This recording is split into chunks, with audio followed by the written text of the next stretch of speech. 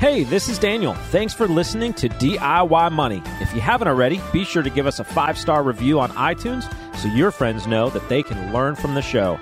Now, enjoy the show. Welcome back, ladies and gentlemen. You're listening to another edition of DIY Money. DIY Money. What's shaking? Hey, Howard. Not a lot. Last episode, we were talking about our Christmas trees. And before we get too far down the December pathway and I lose the time, I know one time you were lecturing me about how I haven't seen all the good Christmas movies. So what are your top, what are the ones I've got to hit for sure? Well, did the lecture begin because you hadn't seen A Christmas Vacation? The lecture began because you made a reference to Christmas Vacation. Which means you've not seen it. I've seen it once and you said, quote, "That doesn't even count. You can't just watch it once." You can't watch it once. Watching it once is like, I mean, not maybe watching not even it at once. all. I've seen it like a handful of times, So but it's not on my annual went through a one. period of my life. I would go down a rabbit hole every year and spend some time by myself, a couple glasses of wine, and watch It's a Wonderful Life. So have you watched It's a Wonderful Life? I have, admittedly, not that many times. So that's a long one. It's a Wonderful Life is very, very relevant to the business that you're now in. Mm-hmm. And I would advise you, I think it's very important for you to watch it again from the lens of being involved now in the financial markets, banking, etc. There are a couple of scenes in there that are extremely relevant to our society as a whole. And we went through the banking crisis, the regional banking crisis earlier this year, 2023. And I would quote that Jimmy Stewart scene where he rushes back, leaves the cab or the limo or whatever it was as he was going on his honeymoon.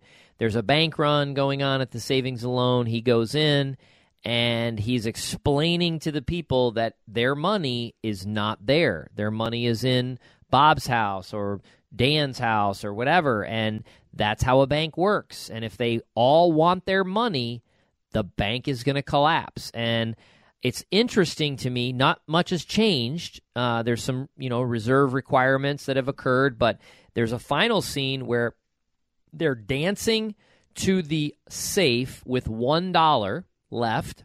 They gave out all the money they had, but they had $1 left, or whatever it was, a 5, a 10, I don't remember. But that allowed them to open the next day. And it tells you, it's a glimpse into what our financial system is all about. And I love that movie. I love that movie from the historical aspect. I love that, that nostalgia of it. It is a little bit long. That's why you got to have a couple glasses of wine. But it's a fantastic movie. What do you know about that? Merry Christmas! I'm not, I go back and forth. Last year, because my kids are a little bit older, we tried to watch the Die Hard Die Hard, hey, it's a Christmas movie kind of thing. Mm-hmm. And I think we all just fell asleep. It's just, I haven't seen Die Hard, to be honest with you. That's one I know. I knew you were going to be mad about that. No, I'm not mad about it. It's just like these are these things you got to just put in the repertoire. Like, you just have to do it. Thanks for the advice. Just to have it in the repertoire. I might have started it and fallen asleep. Yeah, it's not. There's a big buildup. I had forgotten the big buildup and there's a lot of scenes. Not just the yippee-ki-yay, but there's a lot of scenes that you're like, oh my gosh, I can't believe my kids are watching this. Which is true of so many movies I watched growing up, and then all of a sudden, even Goonies, one of my all-time favorite kid movies, and then, you're playing it in the car. I'll never forget this. And there's all these, slipper the tongue, and I'm like, my wife is mortified. My kids are like, what is that? Slipper the tongue? What? I'm just quoting the movie, but seriously, I'm like, what? I don't remember any of that nonsense. Whatever. What other Christmas movie? I don't know. We went through this phase where my wife wanted us all to sit down and watch Polar Express.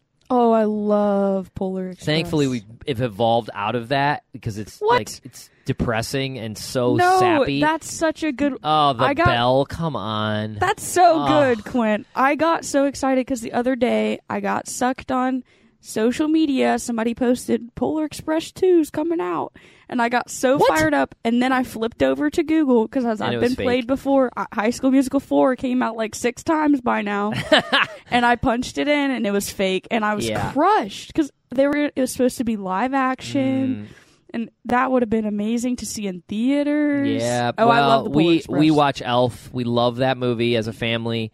And then Home Alone, classic. We always watched Elf was like our classic Christmas Eve kind of one we watch as a family. Oh, he's an angry little elf. Not long ago, we switched over. He's an angry little elf. Call me Elf one more time. Christmas with the Cranks. Really? That one, my family will be rolling. Yeah. Because my parents, I hope they don't listen to this episode. They're a lot like the Cranks in some ways. Like the scene where she's like, I can't remember the daughter's name, but the daughter's coming home and she was like, oh, she's coming home. She's like freaking out, running around the house. My dad is like, that is your mother. Every single time you guys call. That's great. Yeah, it's a great holiday season. Hopefully you out there, I'm certain among our listener audience, there's not such joy among everybody. So hang in there if you're struggling this holiday season for whatever reason.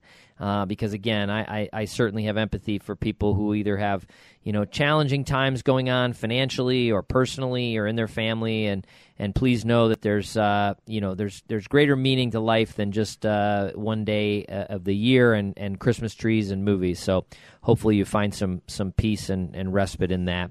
All right, some other housekeeping odds and ends that we forgot on our last podcast. So this podcast and all podcasts sponsored by our advisory firm, Joule Financial, Joule Financial.com. Please visit us on the web.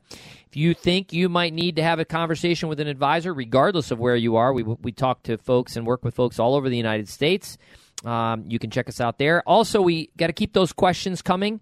Send an audio file to podcast@DIYmoney.org. That's podcast@DIYmoney.org. Just open your phone. There's usually a voice memo area. You can record your question. You can email it to us. Keep it under a minute or less. If we use it on the show, we'll send you a $25 Amazon gift card.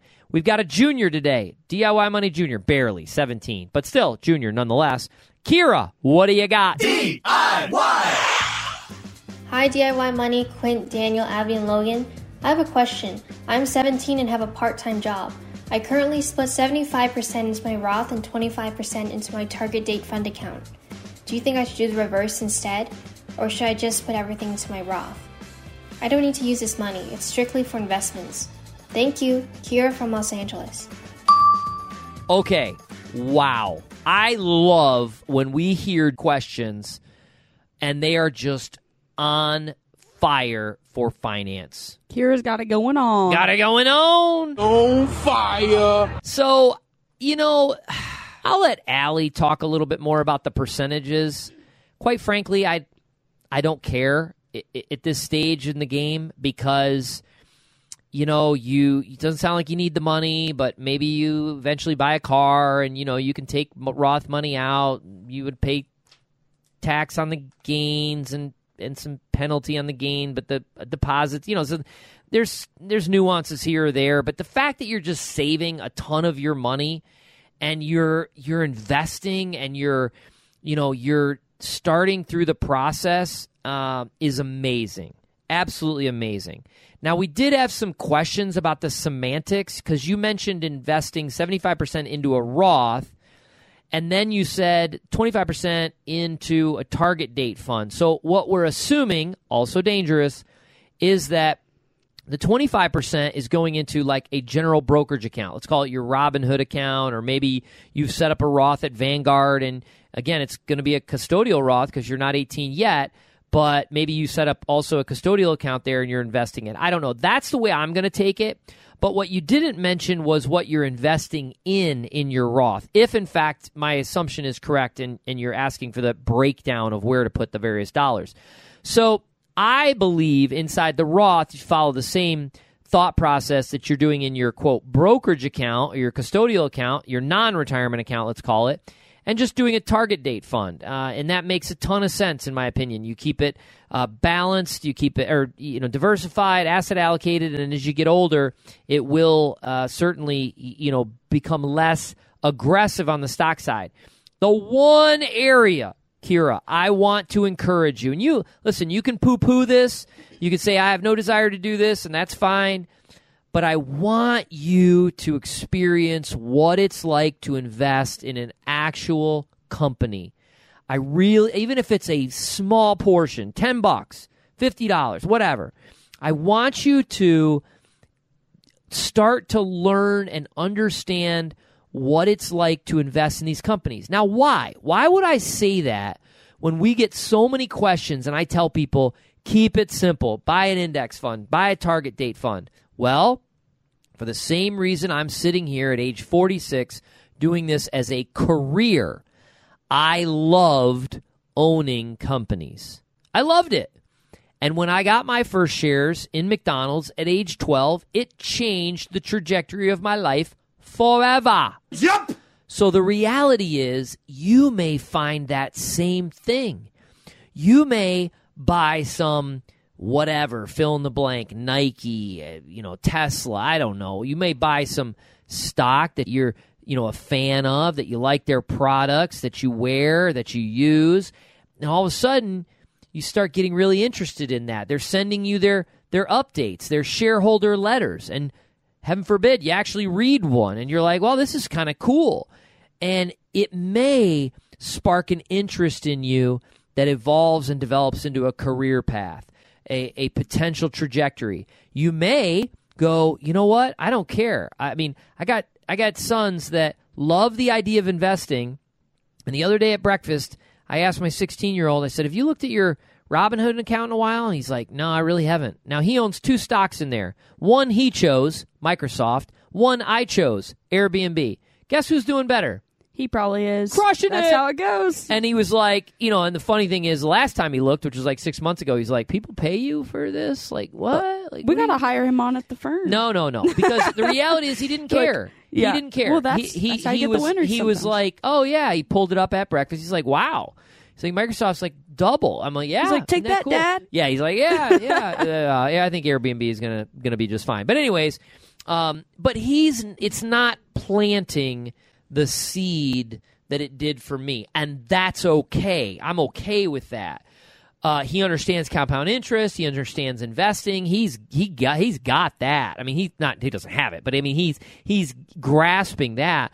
But being an analyst or an individual stock investor, not for him. What I'm saying is, you may find that you like this whole finance thing, Kira, but you start buying individual stocks, and you're like, I don't want to deal with that. And you like what Allie says on the podcast, and you like the idea of being a financial planner, or who knows, or you're like, no, I'm going to be a doctor and save the world, but I got to be a wise investor because I'm going to make $1 million a year. Well, then great. So it's an exploratory process that you can learn, and it's the only thing I would add is I'd love to see her buy a few shares here and there of some individual stocks. What say you, Allie?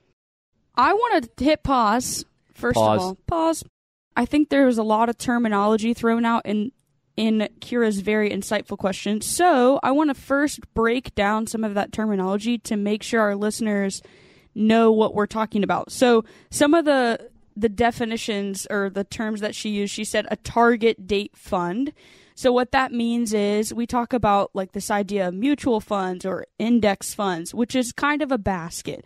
So they put a lot of different stocks and bonds into a basket, and then they sell you the basket instead of selling you what's in the basket. And so with a target date fund, all that means is as you own that basket, they're going to keep adjusting what's in the basket. They might put more stocks in at certain times, and then later in life, they might start putting more bonds in. But since you own the basket and not what's in it, you don't have to worry about the intricacies of changing what's in it. So that's essentially what a target date fund does.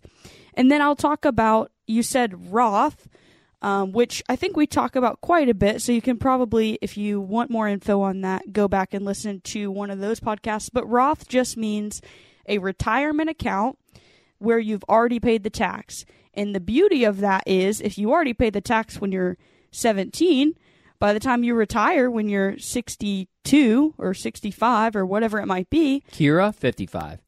Maybe 50. Maybe 50. Yeah. She might beat us out of She's retirement. She bounced. She gone. She gone. By the time that you do actually retire, you don't have to pay the IRS any taxes on that money, and now it's yours to keep without that, which can be huge, especially when you're that young and it has time to compound, versus the other term you'll hear with retirement accounts is traditional, which just means not a Roth. You defer your taxes, meaning instead of paying them when you put the contribution in, you pay them when you take the money out. So I did want to pause there and talk about a few of those definitions. Now I'll get into what Quint told me to talk about, which is your specific percentage of income to Roth. So right now you said you're contributing 25% to Roth, 75% to Roth, 25% to your individual account. I think that's fantastic. It would be hard to give a recommendation to someone without knowing the full picture. And so Quint talked about this a little bit, but the most important thing to keep in mind as you're trying to figure out what percent to put into your Roth retirement account, what percent to put into your traditional account, which for now you said is target date funds, could be something else later, like Quint was talking about, comes down to when you need the money. If you truly look at the trajectory and maybe, you're going to college and then you're going to start your job and you really don't plan on, maybe your parents gifted you a car or you've already purchased a car because you're a baller, which might be the case here, whatever it might be, you don't anticipate needing that money for a very long time, then absolutely set yourself up super well for retirement. Put as much as you would like into a Roth account and just let that money grow. I think that's fantastic. However, keep in mind that any money you put into your Roth retirement account, you don't get to pull out just whenever you want. Now, yes, as Quint said, there are some technicalities of certain things they'll let you pull the money out for without penalty or interest. But as a generic rule of thumb, I won't get into that. Just keep in mind that most of the time, if you need those funds, you're going to have to pay the IRS some penalties and pay some interest as well on those funds if you want them out. So as you're approaching that question, I would encourage you to think through how much money are you going to need and when, and then it seems like you're a very intelligent person, so then kind of back into how much should I be setting aside to touch whenever I want, and then how much do I want to let that compounding interest that we talk about all the time work in my favor and just absolutely start balling out for retirement. You used balling twice. Balling. You're at your cap. That's no more balling. No cap. That's an old slang term. That's not a new one. Showing my age. There was a meme I saw, and some guy said, "What if you used your '90s slang today?" And the guy was like, came up on a group of kids, and he was like, "Where's the party at?" Like, I don't even know what he called him. No, he called him. Shoot, what did he call him? Like, now my whole thing died. Oh my God! He called him something, and it was like a hip term in the '90s, which of course now I don't remember.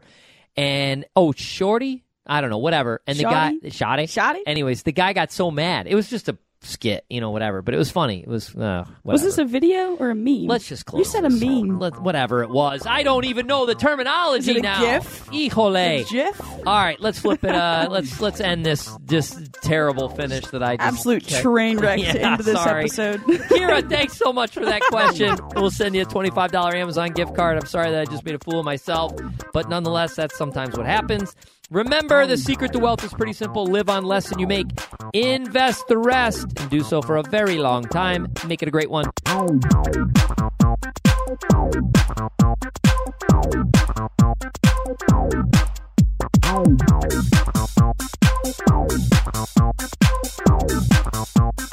Thanks for listening to this episode of the show. If you want content delivered to you regularly, be sure to follow us on Instagram at DIY.money. And if you want your question aired on the show, be sure to send that to us, and you'll get a $25 Amazon gift card. This show is for entertainment and educational purposes only and is not intended as personal financial advice. Before making any financial decision, please do your homework and consult a financial advisor as needed.